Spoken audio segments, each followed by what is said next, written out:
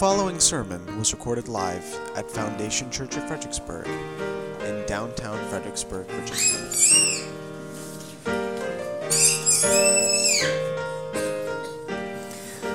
All right, if you've been with us for some time, you will then hopefully recall that we are currently in the middle of the second half of a grand total of an 8-part series working through the book of Genesis thematically. So I began this series with 4 sermons in the spring, and we're doing 4 now for a total of 8.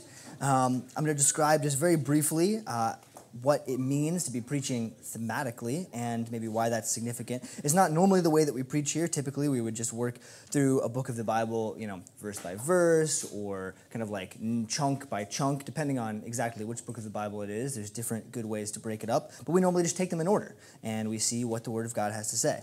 But there are other valuable ways to read the Bible, and one of those is thematically, I've called it.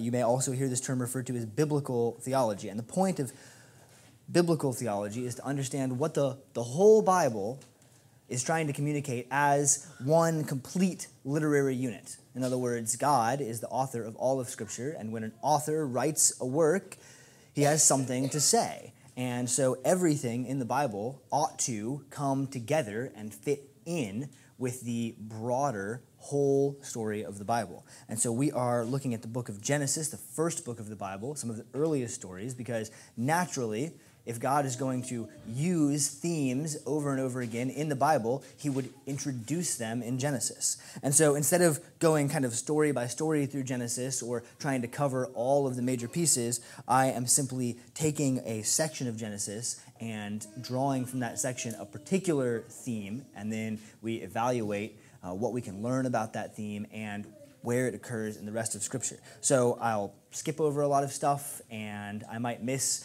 parts of Genesis that are otherwise important, and it's not because they're not important, it's not because I'm ignoring them on purpose, but rather I'm doing that because we are only trying to focus on one particular theme for each Sunday. So I'll recap where we have come from, and then I will tell you where we are going. So first, we looked at creation at the very beginning of Genesis, and we learned that God's design for creation is to fill the earth with a place where his people can live with him and enjoy him forever, specifically a garden. God's garden was the theme of creation. We then found, once Adam and Eve, the first man and woman, sinned and then were cast out of the garden, we learned that all of mankind is either of the seed of the woman, which is God's people, or of the seed of the serpent, which is God's enemies. And importantly, we found that God chooses his people, that is, he chooses who will be in the line of the seed of the woman, not based on their birth order or their power or impressiveness or their cultural cachet or their good works or anything else, but rather, God specifically often likes to choose the weak to be his people, because ultimately it isn't us who will defeat the serpent, but Jesus. With the flood, we saw God introduce the theme of judgment, and specifically of salvation through judgment. Judgment wipes away evil, which cleanses to make way for rebirth and new creation. And as God cleansed the earth through judgment, so he cleanses us from our sins. At Babel, God showed us that the efforts of man to usurp him amount to less than nothing, but that God's mission to spread his glory, his garden, to the ends of the earth will not be thwarted by any efforts of us. And then last week, we began to encounter kind of the story of what we're calling the patriarchs. So that would be Abraham, Isaac, Jacob, and Joseph. These are the men that the people of Israel considered to be their earliest fathers. And so first, beginning with Abraham, God reveals to us the mechanism by which he deals with his people. That is a covenant, which is a sworn promise. God offers a first covenant with all of mankind through Adam. He says, if you will be my people, then I will be your God. But he knew that we would break this covenant, and so he also offers another new covenant to all who are in Jesus, in which he says, I will be your God, and you will be my people. Not because of our good works, but because Jesus obeys that first covenant in our place. And so we'll move on now past Abraham, and this would be, if you're familiar with your Bible, a sensible time to talk about Isaac, who is Abraham's son. Isaac inherits the covenant that God gave to Abraham, and for the rest of the Bible, God is referred to as the God of Abraham, Isaac, and Jacob. But for now, I'm going to sidestep Isaac just for this week. Next week, we'll talk a little bit more about him and mostly about Jacob and Esau on the topic of birthright and inheritance. And then the week after that, we will close out our Genesis series with Joseph one more time. But this week, I'm going to use Isaac's place in the order to instead talk about his wife, Rebekah, and then their daughter-in-law, Rachel. And I am going to use these two women to dive into the role of women in all of redemptive history. So you see, while God saves men and women just the same, we're both sinners in need of a Savior, God has also created men and women differently and has designed them with a different purpose. And so it is fitting, it is expected that God has a special role for women in his plan of salvation for all mankind. And so as I have been with every sermon thus far, I'm going to just rush through a summary of their lives, calling out some points to remember. I will then discuss what we can learn about our main theme just from this story in Genesis, and then we will branch out to the rest of the Bible to see where else this theme occurs, and we will conclude by evaluating what our theme teaches us about ourselves and about the church and how we are to conduct ourselves today. So we pick up during Abraham's life. So we've already partially discussed Sarah, who was Abraham's wife, as we discussed Abraham, but I will just sum her up by saying that God promised Abraham a son as part of his covenant, and that son would lead to a great lineage and many nations. But Sarah thought herself too old, being 90-some, and she laughed in God's face upon hearing this news. She then tried to sinfully find a man-made substitute for God's promise, and that plan failed spectacularly. I don't want to give any sense that it was just Sarah's idea. This was Sarah and Abraham both. But as far as Sarah is concerned, then you should not be surprised to find that God had the last laugh. He did give Sarah a son in her advanced age, and that son's name was to be Isaac, which means laughter. So Isaac, Abraham's son, is now a grown man, and Sarah has passed away in Genesis chapter 24. Abraham calls his chief servant to him and sends him away on a vital mission to find a wife for Isaac. Because after all, Isaac is the covenant, the chosen son of Abraham, and Isaac then, therefore, needs to have children of his own. To make a long story short, the servant finds just the right young woman, and her name is Rebekah. She catches his eye and is chosen out due to her trust in the Lord. She and her family, although we find later probably are not necessarily in the covenant or not necessarily what we would call believers, they certainly appear to have some sort of respect for the God of Abraham, because when it is revealed how God had orchestrated this meeting between Rebekah and Abraham's servant, all of the family agrees that certainly it's the right thing to do for her to go and be Isaac's wife. The only part from this story that I'll read is just chapter 24, verse 60, which is the blessing that Rebekah's family grants to her before she departs. So her family says, as she's leaving, "Our sister, may you become thousands of 10,000s, and may your offspring possess the gate of those who hate him." And so hopefully, if you can remember that far back, you'll recall God's promise to Eve after she and Adam sinned for the first time. God promised Eve that he will surely multiply her pain and childbearing, and in pain she shall bring forth children. But although childbearing will be painful, it is also through Eve's children that God promises he will ultimately save mankind from that same sin that brought the curse. We see that where God says to the serpent, "I will put enmity between you and the woman, and between her offspring and your offspring. He shall bruise your head, and you shall bruise his heel." And so this blessing given to Rebekah ought to recall that same language in our minds from Genesis 3 when we encounter it. And especially I want you to note that in both cases, both with the curse delivered to the serpent and also the blessing delivered to Rebekah, that the word offspring is actually referred to with a singular male pronoun. So we are expecting eventually, and they are expecting, Eve and Rebekah and all the people of God are expecting one chosen offspring to save them. So now back to Genesis 25. Abraham dies in due time, as we all do. And as the author of Genesis often does, he marks the end of one sort of major narrative section and the beginning of the next by saying, "These are the generations of." And as we learned before, he begins by saying, "These are the generations of the unchosen side of the family," in this case, Ishmael, Isaac's half-brother, who was not an inheritor of the covenant, and then proceeds to recount the lineage of the chosen seed, the line of the woman, and that is Isaac. So that little, these are the generations of, is called a Toledot.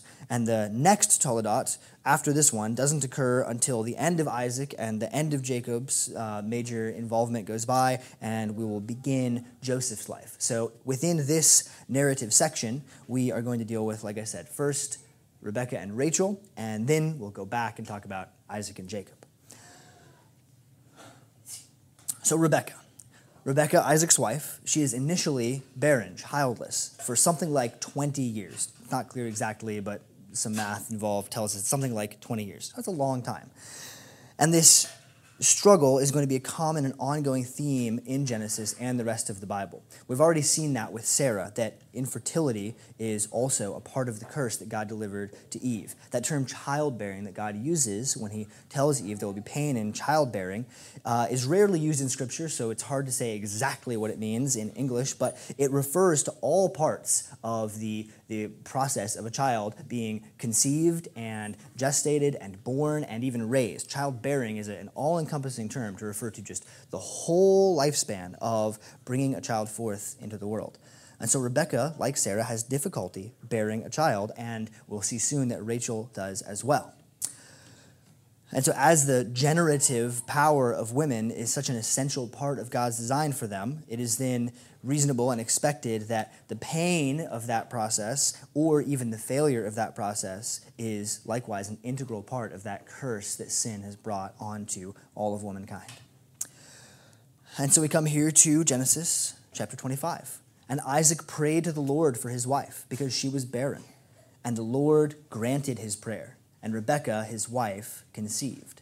The children struggled together within her, and she said, "If it is thus, why is this happening to me?" And so she went to inquire of the Lord. And the Lord said to her, "2 nations are in your womb, and 2 peoples from within you shall be divided. The one shall be stronger than the other. The older shall serve the younger." And we're going to talk about this a lot more next week when we discuss birthright and Jacob and Esau. But for now, please just understand that when Rebekah heard this, and surely she would have told Isaac, and when the original readers of Genesis, or hearers more likely of Genesis, would have encountered this, they would certainly be thinking, the older will serve the younger?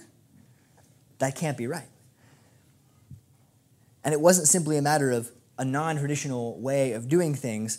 They would have probably thought even so strongly as, that's unnatural. Maybe even that's wrong, that the older would serve the younger. The birth order was of vital importance in this day. But God upholds his promise, answering Isaac's faithful prayer. And he answers, as he likes to do, in a somewhat unexpected way. So when her days to give birth were completed, behold, there were twins in her womb. The first came out red, all of his body like a hairy cloak, and so they called his name Esau. Afterward, his brother came out with his hand holding Esau's heel, and so his name was called Jacob. Isaac was 60 years old when Rebekah bore them. When the boys grew up, Esau was a skillful hunter, a man of the field, while Jacob was a quiet man, dwelling in tents. Isaac loved Esau because he ate of his game, but Rebekah loved Jacob. So we have Esau and Jacob. God has already said to Rebekah that the younger Jacob will rule, but we see trouble brewing already. And even beyond just the 2 boys and their conflict, even Isaac and Rebekah have a little tension. They've sort of taken sides. I don't want you to hear that it says Isaac loved Esau and Rebekah loved Jacob and think that that means that each parent only loved one of their children. This construction, this kind of phrasing, and these words in Hebrew are often just used to contrast favor or preference. So Isaac favored Esau and Rebekah favored Jacob. And that could mean just kind of simple favoritism, but it could also mean that Isaac was sort of backing Esau as the main guy, and Rebekah was kind of taking Jacob's side. And so let's also note the contrast that's shown to us between the demeanor of these 2 young men. Esau is a big, hairy, manly man, and he hunts and he lives outside. Jacob is a quiet, clever, later we'll see deceptive fellow who mostly hangs out in the tents. And the way that Jacob is described, you may not catch it in English or culturally, but Jacob is described in a way that makes him come off maybe even as a little effeminate. He's neither in the wild, hunting, nor in the fields with the flocks, which are things that men would normally and should normally be doing. Instead, he spends his days in the tents, and tents are where women and children and the elderly live. So God said Jacob would rule, but Jacob doesn't seem to be acting like anyone would expect or want a ruler to act. There is no doubt that Esau was the more impressive specimen of a man, and Isaac, the father, the patriarch of this household, also favored him. But Rebekah, whether merely selfishly or faithfully trusting in God, we don't really know, she follows God's prophecy that Jacob will rule. So we're going to jump ahead to the end of chapter 26 and starting into chapter 27. When Esau was 40 years old, he took Judith, the daughter of Beeri the Hittite, to be his wife, and Basemath, the daughter of Elon the Hittite. And they made life bitter for Isaac and Rebekah. So Esau has here done the opposite of what Abraham insisted would be done for Isaac. Esau marries into the people that were living in that land that God had promised to Abraham. And this seems to have caused some family drama. But nonetheless, Isaac persists in granting his blessing and inheritance to Esau. So we come to the next few verses. When Isaac was old and his eyes were dim, so that he could not see, he called Esau, his older son, to him and said, "My son." And he answered, "Here I am." Isaac said, "Behold, I am old. I do not know the day of my death. So then take your weapons, your quiver and your bow, and go out to the field and hunt for me, and prepare for me your delicious food, such as I love, and bring it to me, so that I may eat, and then my soul may bless you before I die." And again, it isn't 100% clear whether or not Isaac and Rebekah's favor was granted trying to make like a spiritual statement or just simply on the grounds of favoritism. But Isaac here is certainly going out of line. God was explicit that Jacob was to be the chosen seed who would carry on the covenant, but Isaac is here attempting to willfully pass the family torch to Esau instead. And so now Rebekah starts to take a more prominent role. Rebekah was listening when Isaac spoke to his son Esau. So she sees what's about to happen and intervenes. She tells Jacob to go to Isaac and receive the blessing first. Jacob says, "My skin is smooth and Esau is hairy. Even my blind father will still be able to tell." So Rebekah covers him in goat skins and sends him in. Jacob outright lies to Isaac about his identity, but Isaac doesn't realize, and he blesses Jacob, not understanding what had happened until Esau comes back later. Unsurprisingly, Esau desires to kill Jacob, but Rebekah again catches wind and sends Jacob away. And so we'll catch back up with Jacob and Esau together next week, but for now, we're going to leave Esau to the side and follow Jacob because we are interested in Jacob's wife, or in this case, wives. So you see, Jacob went back to Rebekah's family, and reasonably for a man of his age, he hopes to find a wife there. He notices a young woman, Rachel, and agrees to work 7 years to earn the right to marry her. But he gets a taste of his own deceptive medicine when he is tricked into marrying Rachel's older sister, Leah. So Jacob works another 7 years and is then allowed to also marry Rachel.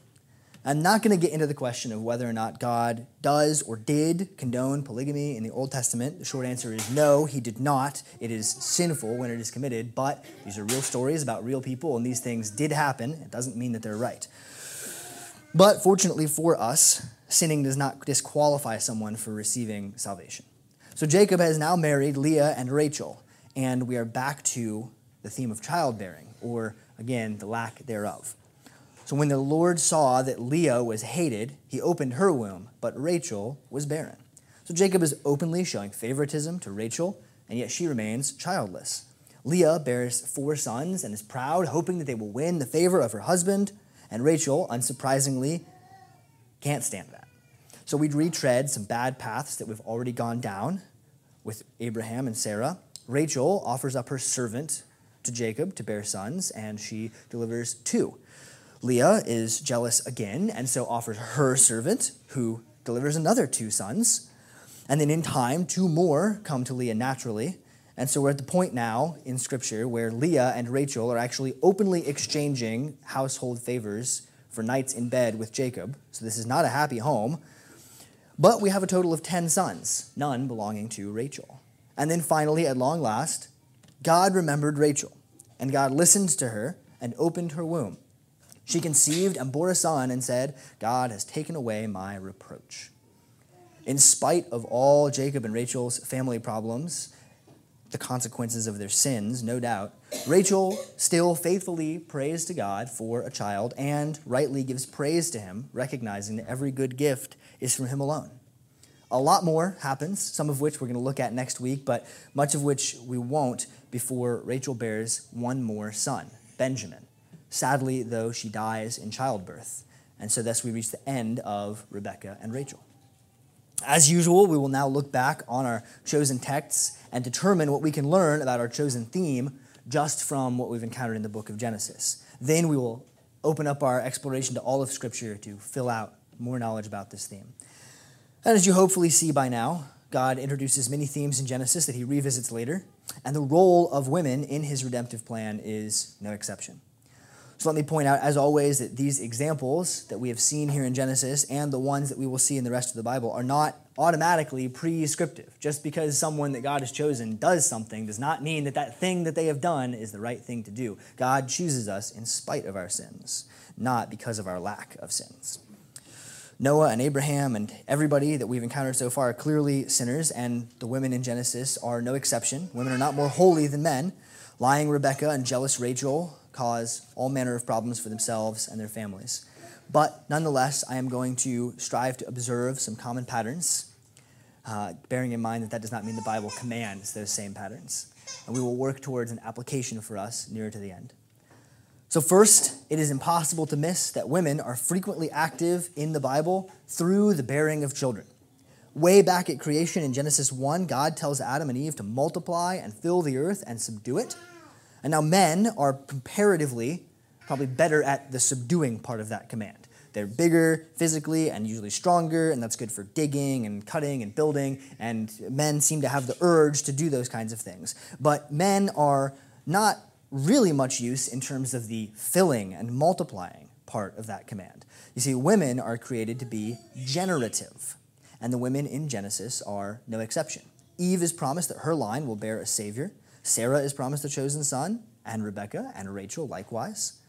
And I want to make an aside to say that, an attack that could be leveled against me or the Bible or God is that I might be reducing all women to the purpose of bearing children, but I want to say that I'm, in fact, elevating women to the purpose of bearing children because they're the only ones that can. Much like all of us might admire, say, an Olympian athlete because they can run faster and jump higher than I ever could, I also greatly admire and appreciate the office of mother as something that I could never do and yet is of amazing value and importance. And God clearly values this role immensely as well. And so a discussion of childbearing then naturally leads to the next notable quality of these women in Genesis. God often uses women to reinforce his many promises that the lowly or downcast or needy or unexpected will be his chosen. So I recognize today, like we see in Genesis, that many women are unable to bear children for all manner of reasons. And it's clear from Scripture that God sees you and gives dignity to your situation. We see these women, Sarah, Rebekah, and Rachel. They would have known of God's promise to Abraham. They would be thinking, well, if God has promised many generations and vast descendants and nations to Abraham, here I am in this line, and yet I'm childless. So God must not have chosen me to be a part of this. I mean, that's why they're so inclined, so quick to offer up substitutes. They must be thinking, well, it can't be me. But God has chosen each of them, not by their natural fertility, but because of their faith and his faithfulness. And yes, God did choose to grant each of them children in time after fervent prayer. But in principle, even if the children never come, God is making it clear to us that his chosen instruments are never chosen upon the grounds of what they bring to the table. Rebekah is not counted in the line of salvation because of her natural ability to have children, but only because of God's generosity to her to give them to her. And so whether the curse of sin on you in particular, sisters, is in the pain of childbearing or the pain of lack, you are nonetheless free to go to God and ask him for every good gift, as these women did. It may not be what you expect or desire, but it will be what God needs for you. So we also see the women in Genesis, in spite of and in many ways because of their lack of power in the normal sense, are able to operate in different ways. So we'll recall that Abraham has a household of something like 1,000 to 2,000 people. So he's a bit of a ruler. And Isaac and Jacob would have inherited similar and probably even grown those numbers. Throughout Genesis, Abraham and Isaac and Jacob are often considered to be peers to other kings in the area. So these men were leaders. They were probably impressive in some way, maybe strong and intimidating, or very wise, or perhaps just because they had the right pedigree, they had inherent respect of the people that served them. But these women had to operate under a different set of rules of power. So they weren't in positions to just make decisions and order people around. If they wanted to get something done, they typically had to work around the edges. They had to use things like influence and convince behind the scenes. And they often even step into the realm of subterfuge and deception. Again, we're not endorsing this behavior necessarily, but merely observing that women in the Bible use indirect power, typically out of necessity, but they also seem to be good at it, by design, you might even say. And so kind of as a summary of all these, this is what I really want to get at. These women in Genesis were not any of the people who a normal, average observer would look at and say, this is who will save me. God promises seed and blessing and land. Sarah is an old lady. Rebecca is barren for 20 years, and then she backs the younger, undeserving son. Rachel is always playing second fiddle to Leah. None of them command anyone. None of them have any land. None of them feel particularly blessed. None of them are in the running for the first pick for anyone's team of powerful leaders. And yet, they are each exactly who God chooses to fulfill his mission. So let's continue on and look for more similarities in these themes in the rest of the Bible. First, we can go backwards to Eve. Eve is naturally the prime representative of women as mothers. Her name means life because she is the mother of all living. She was promised offspring who would bring about salvation from sin. We carry on then to Sarah and Rebecca and Rachel, who we've discussed. And we proceed forward then to Exodus. The people of Israel, so these are Abraham's descendants, his many descendants now, as God promised him, are enslaved in the land of Egypt. And Pharaoh, the king of Egypt, is concerned about their population levels, and so he decrees that the midwives are to kill all Hebrew baby boys as soon as they're born. In Exodus 1, we see that the midwives feared God and did not do as the king of Egypt commanded them, but they let the male children live. So the king of Egypt summoned the midwives and said to them, "Why have you done this and let the male children live?" But the midwives said to Pharaoh, "The Hebrew women are not like the Egyptian women. They are vigorous and give birth too fast before the midwife can come to them." And so God dealt well with the midwives. These midwives were faithful. They lied to Pharaoh to protect these baby boys. And God dealt well with them. So Pharaoh changes his strategy and he says, okay, fine. Instead of putting it in the hands of the Hebrew midwives, all Egyptians are now responsible to throw Hebrew baby boys into the river. And so Miriam, who is Moses' older sister, hides Moses after he is born and diligently watches over him. Pharaoh's own daughter finds baby Moses in a basket in the river and wants to adopt him. And Miriam, not deceptively per se, but definitely with some cleverness and subtlety, manages to arrange to have Moses' own mother to be chosen as his caretaker. So this little girl from the slave class with no power and influence whatsoever was vital through her cleverness to God's plan for salvation. Forward to the book of Judges, a man named Barak was told by God to lead the people of Israel in battle against their enemies. But Barak was afraid. He would not go into battle without a woman named Deborah by his side. Deborah warns him that this will mean that a woman will gain the honor from killing the enemy commander. And as she prophesied, after the battle, that same enemy commander flees the field of battle and he hides in the house of another woman named Jael.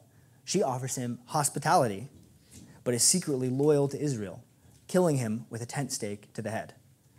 Yet another seeming nobody that God brings right to the front lines just in time. Samuel, the author of 1st and 2nd Samuel and Kings and maybe Chronicles, was a priest and prophet to God's people. His mother, Hannah, was also childless and a favored second wife, much like Rachel. She prayed so unceasingly that the local priest thought she was a drunk, muttering to herself. And yet it was not drunkenness, but faith that compelled her constant prayers. In time, God answered her, and she bore a son. After which she prayed, "My heart exalts in the Lord. My horn is exalted in the Lord. The Lord makes poor and makes rich. He brings low and he exalts. He raises the poor from the dust and lifts the needy from the ash heap to make them sit with princes and inherit a seat of honor. So God reinforces this pattern in which he brings about his work through the lowly and unexpected. Hannah clearly sees herself in this line of the poor and feeble and needy, and yet she also sees that she is in the line of those who are blessed and raised up by God. Her fervent prayer and trust in God delivers her. Just before the book of Jesus in the Gospel of Matthew, we're given a genealogy of Jesus all the way back to Abraham. And so we see, as we would expect, Abraham and Isaac and Jacob kicking off a long line of men and their sons. But 4 women are also mentioned in this genealogy. So what did they do to get on this list? The first woman listed is Tamar. Poor Tamar was widowed twice and then abandoned by her extended family with no children remaining. So she posed as a prostitute and tricked her father-in-law, Judah, into impregnating her. Both a horrible sin and the victim of a horrible sin. But nonetheless, these patterns, these themes persist. Tamar was powerless and unnoticed, using deception to achieve her goals, completely unexpected and yet central to God's plan. After all, one of the children born from this sinful union was one of the ancestors of Jesus, listed in this very genealogy. God did not want to make a clean version of that story. As always, he wanted to use the weak to shame the strong. This is God's story and not ours. Next is Rahab. When the Israelites were conquering Canaan as God commanded, the great city of Jericho posed a severe threat. Israelite spies entered the city and found Rahab, who is again a prostitute. This was a woman in perhaps the worst possible circumstances to find faith in God. She was in a wicked profession, in a wicked city full of a wicked people. And yet, she must have heard somewhere just enough about this God of Israel to know to take his side. Again, through subterfuge and cleverness, she aids the spies, and God spares her alone when the city is destroyed. And she is also brought into God's chosen line of redemption. The third is Ruth. Ruth is the closest thing to a good person, probably in the entire genealogy of Jesus. But she was a poor widow who emigrated to Judah, the land of Judah, and her only means of survival was essentially a combination of begging and picking grain on the edges of landowners' property. She cared well for her mother-in-law and worked hard at the edges of Boaz's fields, trusting God to provide for her. It came to light that Boaz was actually something of a relative of Ruth's late husband, and so that actually meant that she potentially had some right to appeal to her, to Boaz, and maybe compel him to marry her and take care of her. But she doesn't choose to assert her right or attempt to, but rather through the wisdom of her mother-in-law and because of her trust in God, she plays a longer game and instead wins over Boaz earnestly. God rewards her with a son who we will find is King David's grandfather, and also a place in Jesus' family tree. The final woman listed in Jesus' lineage is Bathsheba. Bathsheba was bathing one day and caught the eye of King David. He summoned her to the palace, and it's not really something that you get to say no to. She was as powerless then as she was later when David arranged for her husband to be killed in battle, and again when the first child that she bore from David died soon after birth. And yet God gave her another son, Solomon. David swore that Solomon would inherit the throne, despite not being his firstborn, and yet Bathsheba still had to use her tact and charm to make sure that happened when the time came. Another example of a nobody in particular, with no real concrete power, and yet mighty in the hand of God. All of these women of Scripture, some exemplary, some less, share many of these common traits: unassuming, unimpressive, needy, downtrodden, lacking, of no account in the eyes of the world, all in desperate need of someone to save them. They only have God in whom to trust, and it is their faithfulness in God which is to their credit every time. And there is one more very important thing about these 4 women in Jesus' line, and it isn't necessarily a point that is obvious from Rebecca and Rachel alone, but I can't get this far and pass it up. You see, all 4 of these women were not Israelites. These women were already nobodies in the eyes of the world, and in many cases worse than that, but even in the eyes of the people of God. They were not part of the bloodline that God was going to use to bring about salvation, and yet God brings them in. They represent the bringing in of all peoples into that line, the chosen seed of the woman, God's chosen people. And so let me then present a question. As we carry forward, even to today, who else or what else in Scripture enters God's chosen people as an outsider via the birth of a promised child and serves as a faithful remnant when the obvious chosen people of God are faithless? Brothers and sisters, we do. The church is the bride of Christ. The church, that is us together, us corporately, his whole church worldwide, follows in the footsteps of these women of faith. We are chosen from meager estate, not the obvious candidates, nothing to marvel at, and yet the church is chosen out by God to be his faithful people. The proof is in Ephesians 5 and many other places. Husbands, love your wives as Christ loved the church and gave himself up for her, that he might sanctify her, having cleansed her by the washing of water with the word, so that he might present the church to himself in splendor, without spot or wrinkle or any such thing, that she might be holy and without blemish.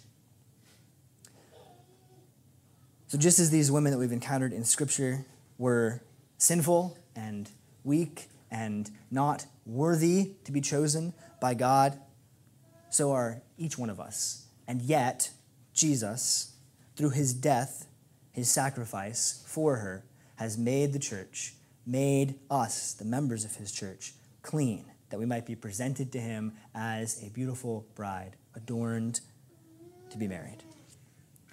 So based on this theme of God's role for women in his redemptive history, what should we expect as a church? All of the commands given to the church in the New Testament make perfect sense when they are read through the lens of the bride of Christ. First, we should not expect worldly power. When Jesus was on trial, about to be sentenced to death, in John 18, he says, "My kingdom is not of this world. If my kingdom were of this world, my servants would be fighting."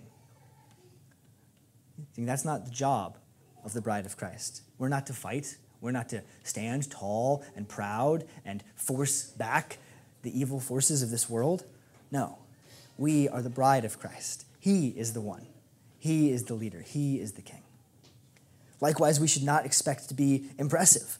In Acts 4, they saw the boldness of Peter and John and perceived that they were uneducated, common men, and they were astonished. They recognized that they had been with Jesus.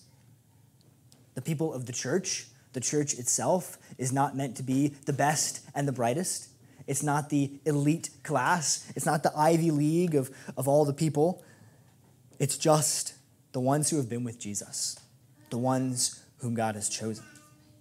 And so if this is what we are to expect as the church, what should we do as the church? And we can draw from these patterns that we've seen how God uses women as part of his redemptive plan to learn what then the church might do to be faithful.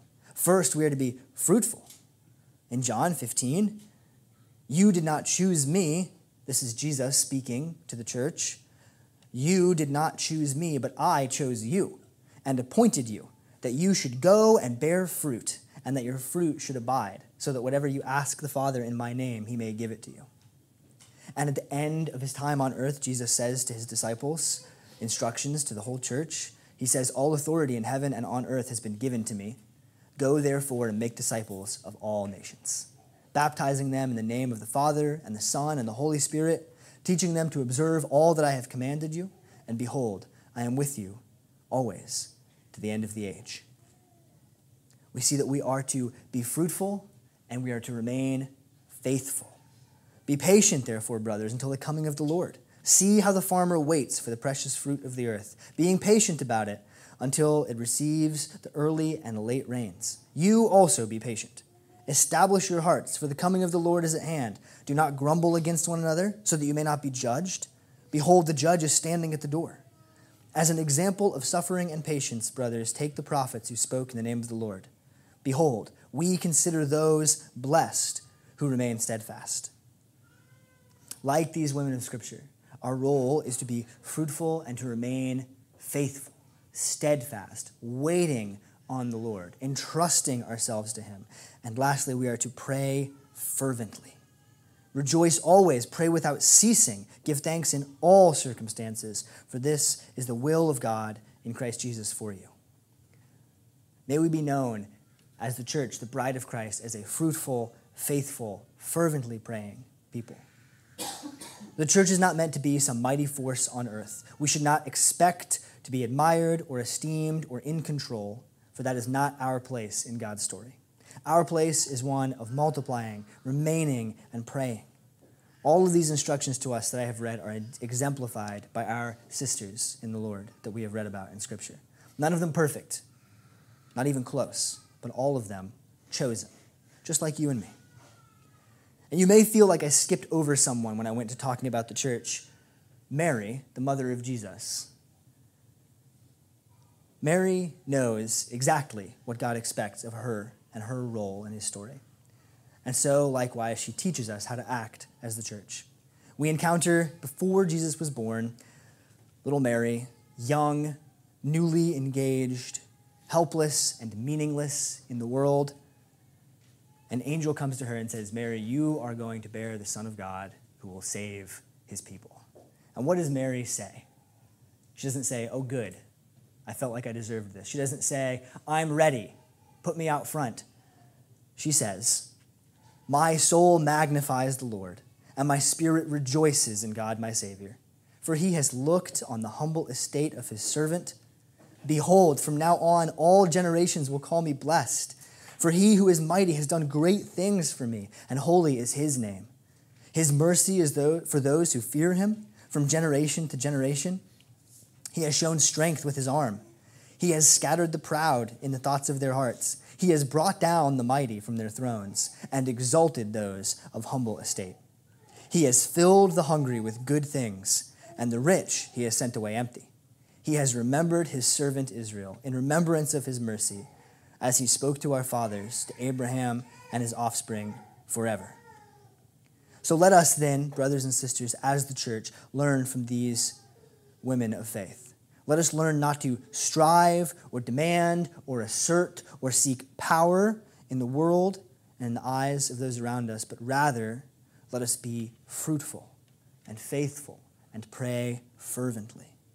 Let us all have in our hearts what Mary did when the angel told her that she would be with child, saying, behold, I am the servant of the Lord. Let it be to me according to your word. Please pray with me. Father, thank you for the example of these women in Scripture. Not the example of how great they were, because they weren't, but the example of how you make them great. Only through your hand, only through your blessing, only through your faithfulness. Let us then trust you. As the church, as the bride of Christ, let us believe that you will, like you did with Rebekah and Rachel and Rahab and Mary and all of these, that you will care for us, you will provide for us. Let us be faithful and pray diligently and unceasingly for these things to come to pass. And Father, we eagerly await that day when we, the church, will be fully adorned as the bride of Christ, ready for the great wedding feast, which we will all partake of together. Lord, please hasten that day. In Jesus' name, amen.